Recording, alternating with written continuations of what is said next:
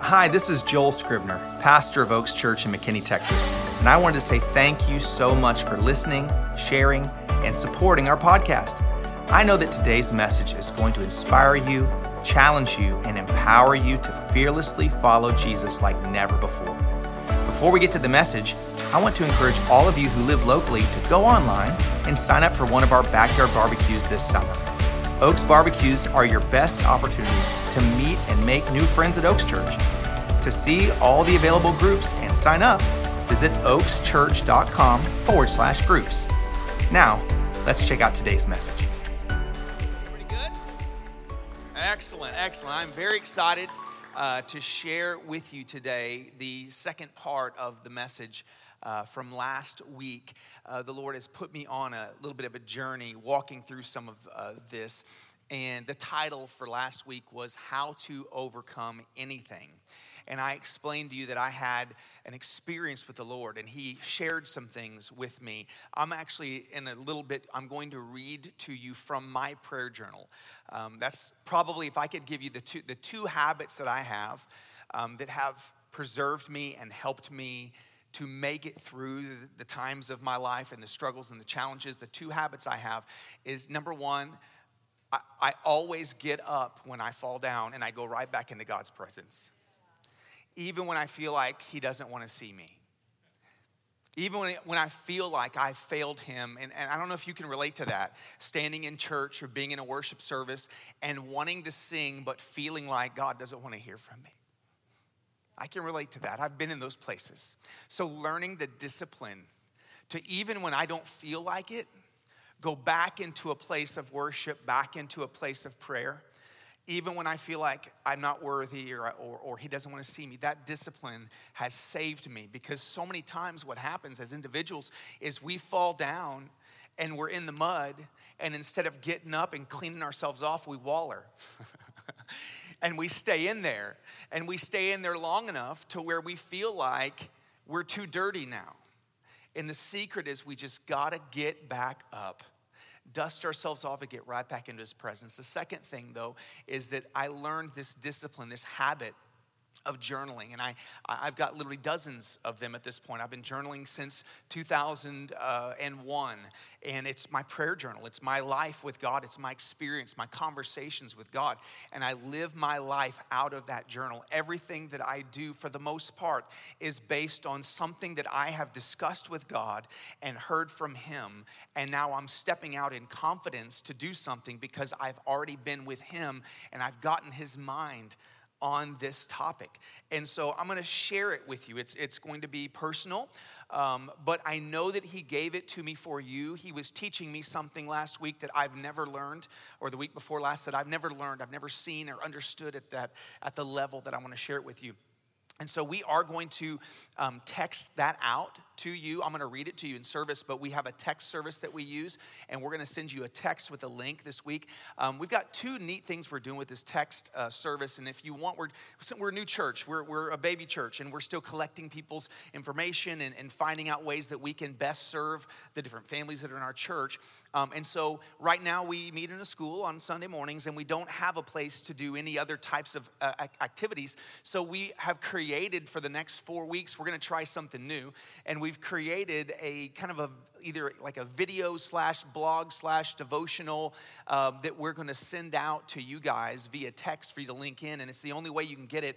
But we'll be doing that on Wednesday, starting this Wednesday. So they're going to put up on the screen. Oh, there it is. If you want to receive those, if you'd like to receive additional spiritual stuff from Oaks Church, just make sure you opt in to this text service, and we'll communicate that to you. But I'm going to pray over this word. It's weird, hard to explain unless you've experienced it. But there are times as a pastor and as a speaker that I really feel like I'm in a battle for the word that God wants to deliver. And I felt like that this week.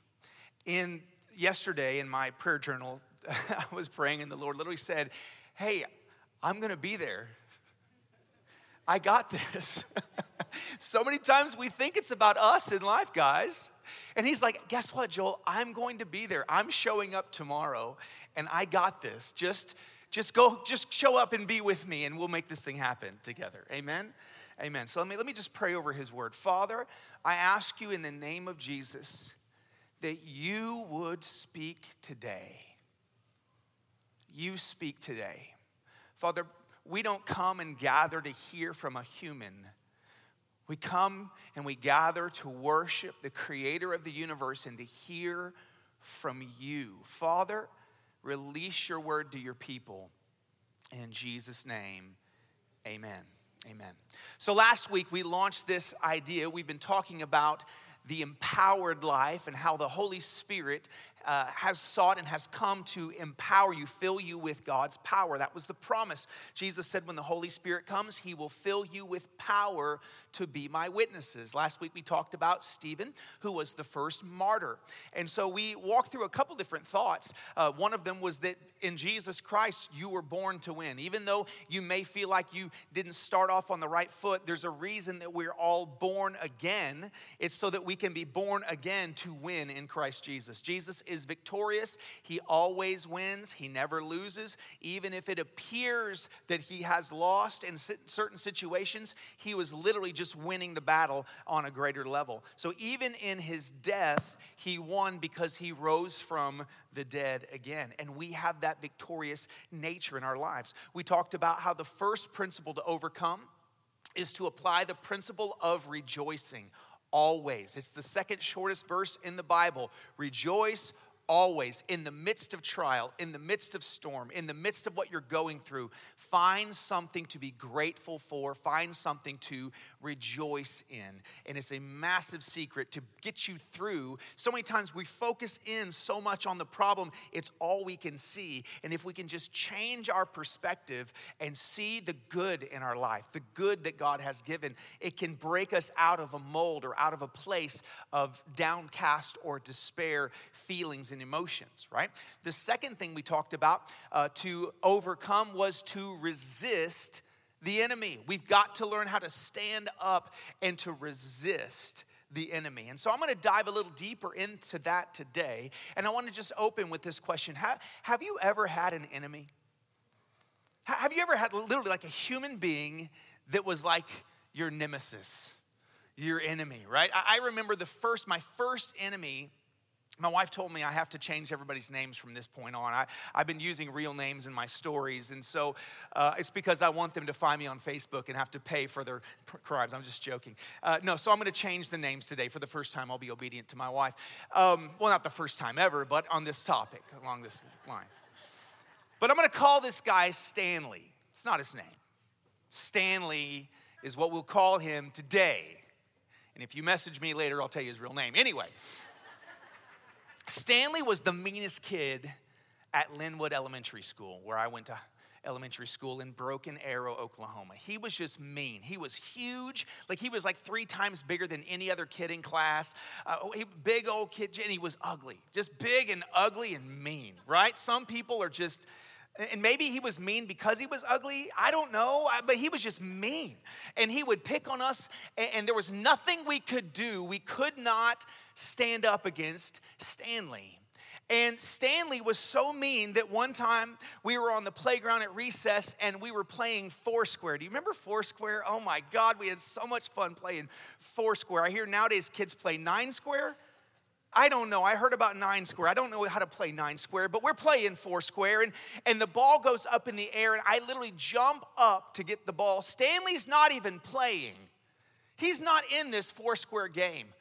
I jump up to get the ball, and as I'm coming down, somehow Stanley has appeared, and he kicks me as hard as he could with these big steel boots as I'm coming down, and literally almost sent me to the hospital. Literally, he did damage to me that could have been permanent. I was in so much pain, I had to go home from school. And the best thing that happened was my parents found out about Stanley.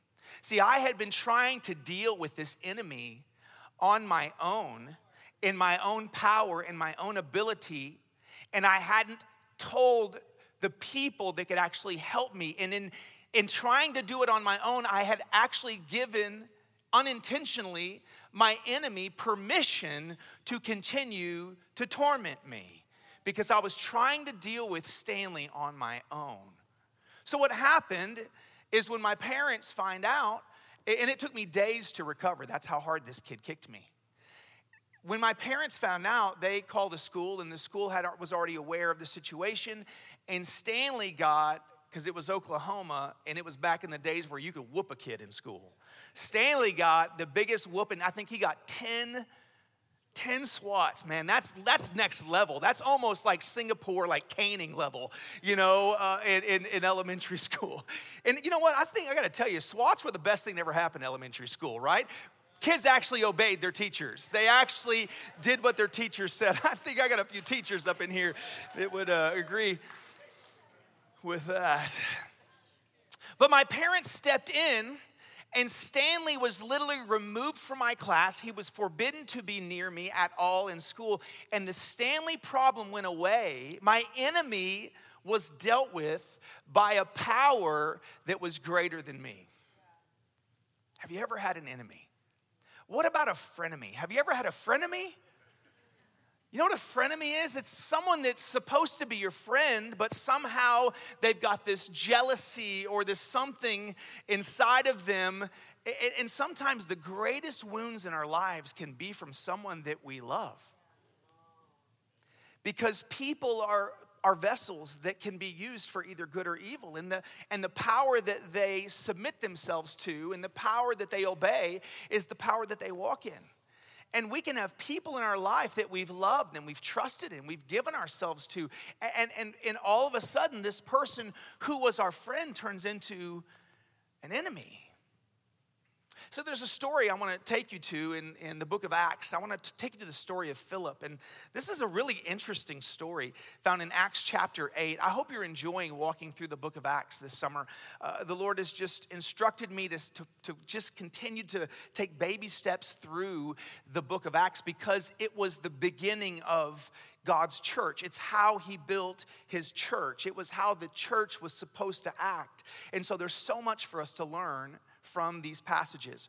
Acts chapter 8, verse 4, we see Philip, who was one of the waiters that we mentioned last week, who was so full of power in the Holy Spirit that he was selected to be kind of a junior level apostle. He was the B team, right? And so he was hired, essentially, or brought on the team to take care of widows and orphans and to feed the different people, and so that the actual apostles could continue teaching and preaching and ministering and doing all those different things. But this B team was unbelievably powerful. Watch Philip. And this is now Paul is in this story of Acts. Paul has begun to persecute the church, and the church has been scattered. As Jennifer mentioned just a few minutes ago, see, it would have been really cushy for God's baby church to all stay in Jerusalem and just keep having kumbaya services together and loving each other and all of that. But God saw that they needed some chaos and they needed the nest stirred up, right? I've heard that a baby eagle doesn't fly until its mama eagle tears up the nest. And sometimes God has to tear up the nest for us to get us out where we'll spread our wings and actually fly and do what he wants us to do. And so the baby church has been stirred up by the persecution of this man named Saul. And Saul is literally threatening them, and they're scattered. Everyone except for the main apostles. The main apostles were so powerful that nobody would go near them. They stayed in Jerusalem initially. But all of the other believers and the secondary people were all scattered throughout, and they went to different nations. And so Philip goes down to Samaria. Acts chapter 8, verse 4 says, "Therefore those who were scattered went everywhere preaching the word. And then Philip went down to the city of Samaria and preached Christ to them. And the multitudes with one accord heeded the things spoken by Philip, hearing and seeing the miracles which he did. For unclean spirits crying with a loud voice came out of many who were possessed, and many who were paralyzed and lame were healed. And there was a great joy in the city. But there was a certain man named Simon, who previously practiced sorcery in the city and astonished the people of Samaria, claiming that he was someone great, to whom they all gave heed, from the least to the greatest, saying, 'This man is the great power of God. And they hated him because he had astonished them with his sorceries for a long time. But when they believed Philip as he preached the things concerning the kingdom of God in the name of Jesus Christ, both men and women were baptized. And then Simon himself also believed. And when he was baptized, he continued with Philip and was amazed seeing the miracles and signs which were done. This is a fantastic story to me. This is the local witch doctor, y'all. Simon the sorcerer was the local witch doctor in Samaria. And everyone would come to him for his power. They called him the great power of God. That was his nickname. Because if you understand the Samaritan people, and this is an amazing story on a couple of different accounts, because this is the first time that the Jewish followers of Jesus actually stepped outside of ministering to only Jews, and they crossed over a racial barrier. Philip crossed over a massive racial barrier because the Samaritans were half-breeds. They were a half race, half Jewish and half Canaanite, and they not only were a half-breed inside of their actual bloodline in their race, they were a half-breed in their faith. They still claimed to be the children of God and had intermixed some of the different practices of Judaism into the Canaanite religions, and they were basically mixing in witchcraft and sorcery into their Jewish faith. And there's a lot of, that's still around today, that people mix those things in. When I've gone to different parts of the world, there are places that missionaries have gone and taken the truth of Christ, and different tribes there said, okay, yeah, we like this and we like that, and we'll just take those parts of the Jesus thing and we'll keep doing all of our witchcraft too. It happens all over the world, and that's what happened in Samaria. And the Samaritans were despised by the Jews. There was a major racial discord there, and that's why Jesus talked about the Samaritans all the time, was to ruffle the feathers of the religious people. So here we have Philip, and he's walking in such incredible power that the local witch doctor gets saved. I mean, that's an amazing thing, right? The local witch doctor sees the miracles of Philip. He doesn't just hear the message, he sees the miracles, and he puts his faith in Jesus and gets baptized. And now he's following Philip. Now, interestingly enough, Philip calls for backup because the miracles were so great and the crowds were so huge, but he didn't know how to take them to the next level. He was getting them water baptized and in the name of Jesus Christ, but he literally calls for backup, and he calls for Peter and James and John to come and to bring and minister to the Samaritans so that they would receive the baptism of the Holy Spirit. Because it was that important. The baptism of the Holy Spirit, to receive the power of the Holy Spirit in your life, was so important that when Philip reported back, the apostles sent in the top dogs to go make sure that these Samaritans got filled with the Holy Spirit just like they had. And when that happened, it was such a miraculous thing that Simon began to watch people filled with the Holy Spirit, because every time they were filled with the Holy Spirit, they would begin to prophesy and they would speak in tongues, and it was a miraculous thing to see and experience. And so Simon was so blown away that he offers Peter money to buy the power of laying hands on people so they could receive the Holy Spirit. The witch doctor said, I need that trick in my bag. So what we see is someone, imagine this, who has put their faith in Jesus Christ. They've been baptized in water. They're following the teaching of Jesus, but they're still evil. Anybody ever met that person? Anybody ever been that person? Come on, every single one of us on some level have been in a position where we're trying to be good, but we still got junk inside of us. Have you ever been your own enemy? Geez, I have. So now all of a sudden, Peter hears Simon wanting to buy the power of the Holy Spirit with money, and he literally says to him, imagine this. He says, may your money perish with you. I mean, this is Peter the apostle basically cursing Simon to death because he wanted to buy the gift of the Holy Spirit. See, this is someone that, and listen, why am I reading this story? I'm reading this story to you because I want you to understand that sometimes the enemy that can be used against you the most is someone you expect the least. One of our mentors said to us years ago, and I've never forgotten it, if you can see them, they're not your enemy. Because our enemy is actually not a human. You have a real enemy, but your real enemy is not human. Your real enemy is the devil, Satan, Lucifer, these demon forces that I'll read about in just a moment. There's a great book I read years ago by a guy named Rick Joyner. It was called The Final Quest. Anybody ever read that one? I highly recommend it. It's literally a book that he wrote of a vision that he had. And kind of caught up like Peter, caught up in the Spirit and had a vision and wrote the vision and published it.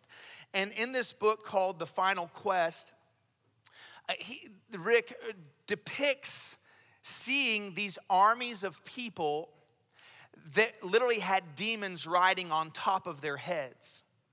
And the demons would lead these people around, and the people would do the demons' bidding. And so the people of God were in conflict with other human people, but they weren't actually in conflict with the people. They were in conflict with the spirits that were leading these people. And in his vision, what he saw, the most destructive force that the enemy had ever used was when he would, with his demons, sit upon a religious Christian person and use that Christian person to hurt other Christian people. See, some people don't want anything to do with church because they've been hurt so bad by church. Don't want anything to do with pastors because they've been hurt so bad by pastors. We're all humans. And we're subject to the powers that we listen to and obey. We have a real enemy and he's not human. I want to read this passage to you in Revelation. This is a fabulous and fantastic passage that I want to read to you about the war that broke out in heaven. This is the passage that Jesus, I'll read in a moment, depicts later where Satan fell from heaven. Romans 12:7 says this, and war broke out in heaven. Michael and his angels fought with the dragon, and the dragon and his angels fought, but they did not prevail, nor was a place found for them in heaven any longer. So the great dragon was cast out, the serpent of old, called the devil and Satan, whom deceives the whole world. He was cast to the earth, and his angels were cast out with him. Satan and his fallen angels are literally on this planet. You have a real enemy. He's not human. He walks on this planet. In fact, he's depicted in Scripture. We think of angels as flying. But Satan is depicted in Scripture as having to walk now. And this is how he's mentioned by Peter. In 1 Peter 5:8, Peter says, be sober and vigilant, because your adversary, the devil, walks about like a roaring lion, seeking whom he may devour. Resist him steadfast in the faith, knowing that the same sufferings are experienced by your brotherhood in all the world. Now, there's two things, and many of you have heard this taught before, and this won't be new information, but bear with us because we always have new people that are here. But in this passage, number one, the instruction from Peter is to be sober and vigilant, to be aware, to stay awake, to be cautious, because you have a real enemy who, according to Jesus, comes for three reasons, and only three reasons: to steal, kill, and destroy, and that's it. Satan is a vicious foe. He's actually very powerful. He's not someone to be trifled with. He's not someone, in fact, Peter in another passage talks about spiritual people that were ignorant, and they thought that they could just rail accusations against these spiritual powers and demons and whatever, and they had no idea what they were dealing with. And even Michael the archangel didn't rail accusations, but said, the Lord rebuke you. Even Michael the archangel understood that the only authority he had, he received from the Father. You have a real enemy, and he's deadly. He's lethal. He's deceptive. Jesus said he's the father of lies. He's been lying from the beginning. And if you're not careful, he will trick you up. He goes around like a roaring lion. which means he's not a roaring lion. He's probably more like a little jackal or something, a little hyena, irritating, loud, antagonizing. Oh, no one can trash talk you like the devil. No one can talk mess inside of your head like the devil. It is his greatest weapon. The conversations he tries to entangle you in inside of your head, if you keep the battle in your head, he will win. You cannot beat the devil in your head. You have a weapon that has been given to you. It's called the sword of the Spirit, which is the Rhema word of God. The battle that you must fight is the battle with your own mouth. And when all of a sudden, when you wield the sword of the Spirit, which is the word of God, out of your mouth, the enemy cannot defeat you any longer. But if you keep it a mind game, you can't beat him. He's ancient. He's an eternal being. He knows more than you. He's seen it all before, and he knows exactly how to run a game on you. And you've got to put the battle in your mouth. I'll get to this more in just a little bit. But the second thing I want you to see out of this is it says that he's faking like he's a roaring lion. He wants to intimidate you and scare you, but he's looking for whom he may devour. That is a very interesting word to put in that place. Whom he may devour. Have you ever seen a pride of lions coming against? You ever watch this on the Discovery Channel? And they're coming against wildebeest or whatever, and the wildebeest will fight them off. But they're looking for, this is so important for someone today. The lions are looking for someone who's isolated, who's weaker, slower, alone. The enemy wants to get you alone. And this is one of the things, guys, so many people, when they're going through hell on earth, they isolate themselves. And that's exactly where the devil wants you. I learned many years ago, I was listening to a great speaker named Jimmy Evans who had gone on a safari. And when he was on a safari, they were in a truck, the safari truck, and they literally rode right up into this pride of lions, right up next to them. And the lions were sniffing the truck and right there, and there was no windows. And lions, literally, you're inches away. And the guides told them, whatever you do, don't move and don't separate yourself from the truck. Because they see you as one big animal that's way bigger than them. But if you separate yourself from the truck, if you get out of the truck, they will kill you instantly. And we've all heard of these crazy little tourists that jump out of the truck to get a little closer and they get eaten because they're idiots. You got to stay united, guys. United, we're powerful. Isolated, we fall. He's looking for whom he may devour. When I grew up in children's church, the illustration that they gave us, I'll never forget it, was the devil shows up. He's like this. Hello? Yeah, it's me, the devil. Can I come in? May I devour you? And the picture was, he can only do what he has permission to do. See, Jesus said this, John 14:30, I will no longer talk much more with you, for the ruler of this world is coming. He was talking about Satan. This is the last night of Jesus' life before he died for our sins.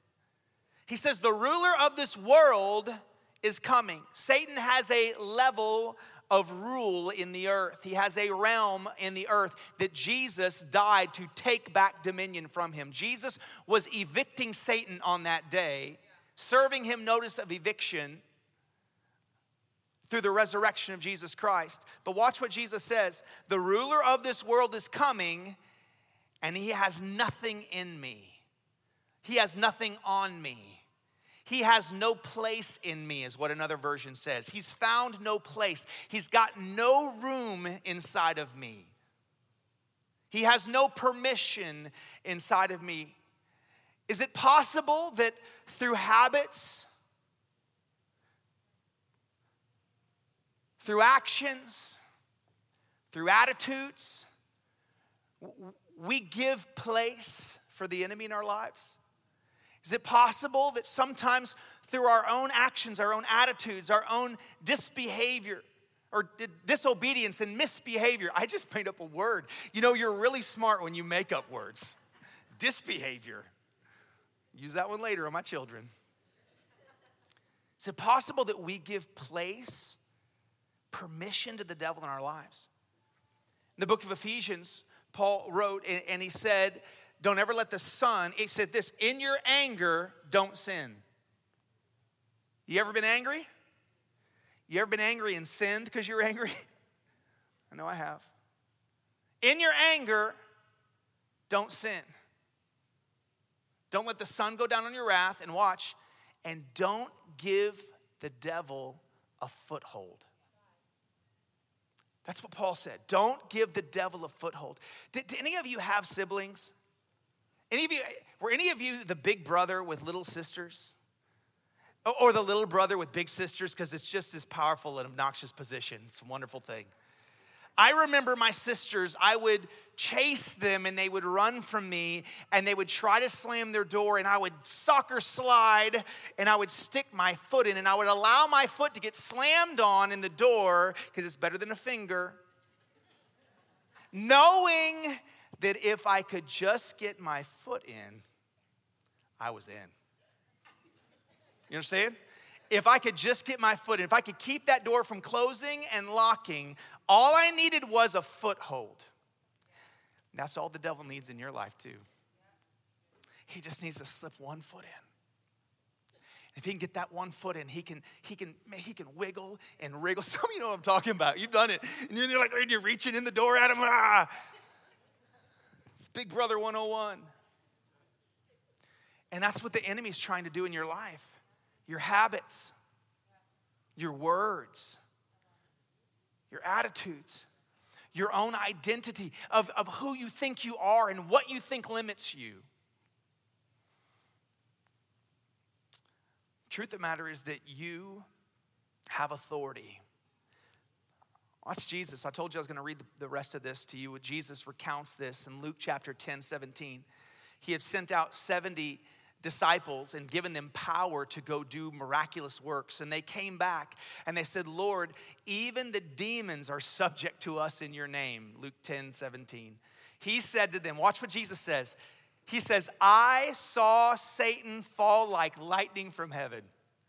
Behold, I give you the authority to trample on serpents and scorpions and over all of the power of the enemy, and nothing shall by any means hurt you. This is Jesus giving his disciples. Is anyone in here a disciple of Jesus? A follower of Jesus? If you are a follower of Jesus, Jesus has given you his authority over the devil. By coming into a relationship with him, you have authority in your life over the devil.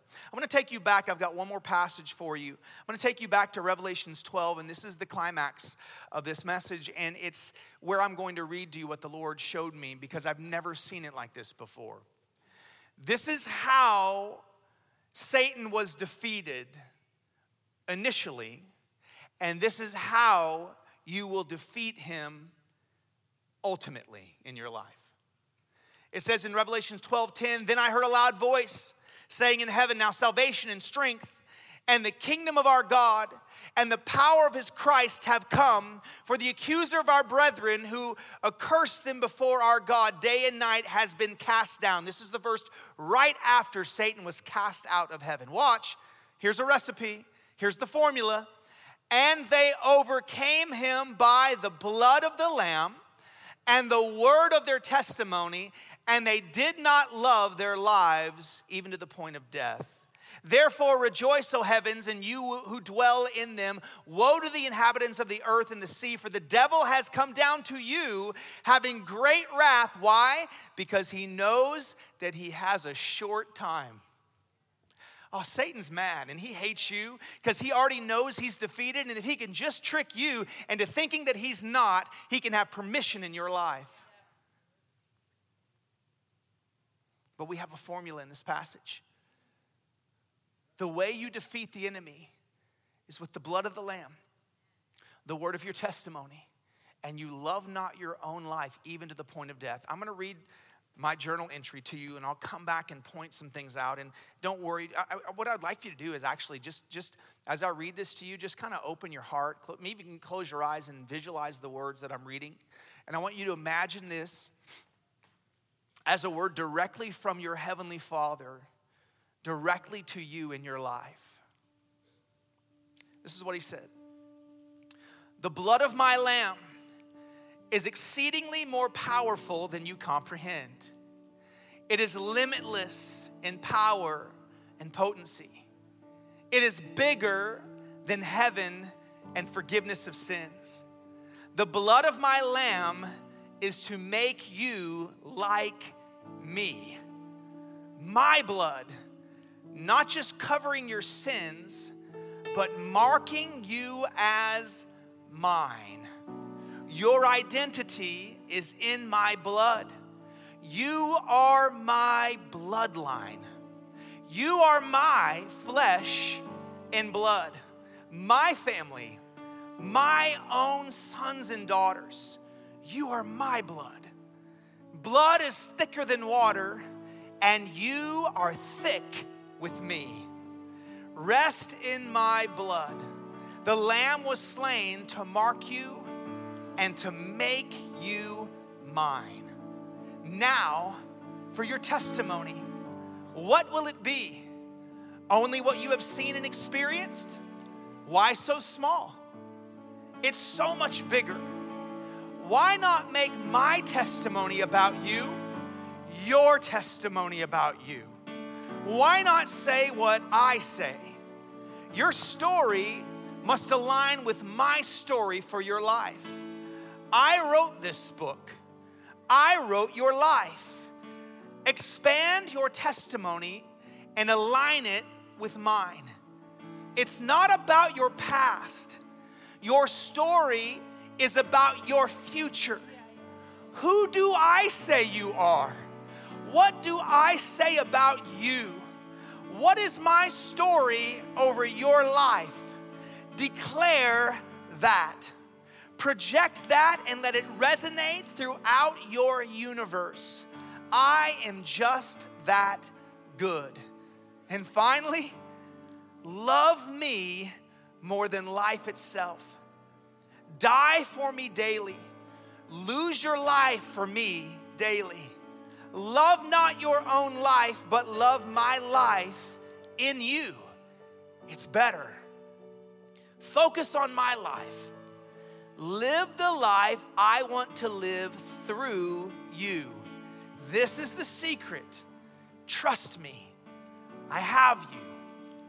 So go for it and swing hard for me and my glory, for I am with you. How much more will your heavenly Father give you all good things? How much more? Exceedingly, abundantly, above anything you could ask, think, or even imagine, according to the power already at work in you. It's more, it's bigger, it's farther. Take off all limitations. Higher, deeper, wider. It's always more with me, not less. I am the exceeding one. I will always exceed your expectations. Push the limits of expectation and watch what I can accomplish in you. My love for you knows no bounds. More. It's more. Always and forever. I love you.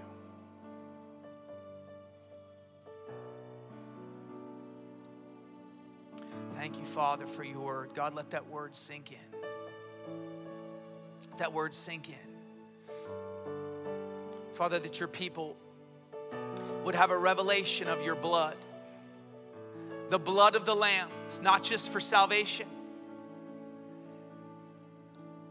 It creates in us an identity of victory.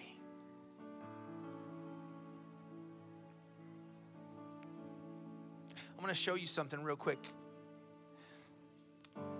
The name Adam, when God made mankind, the word Adam in the Hebrew is Adama.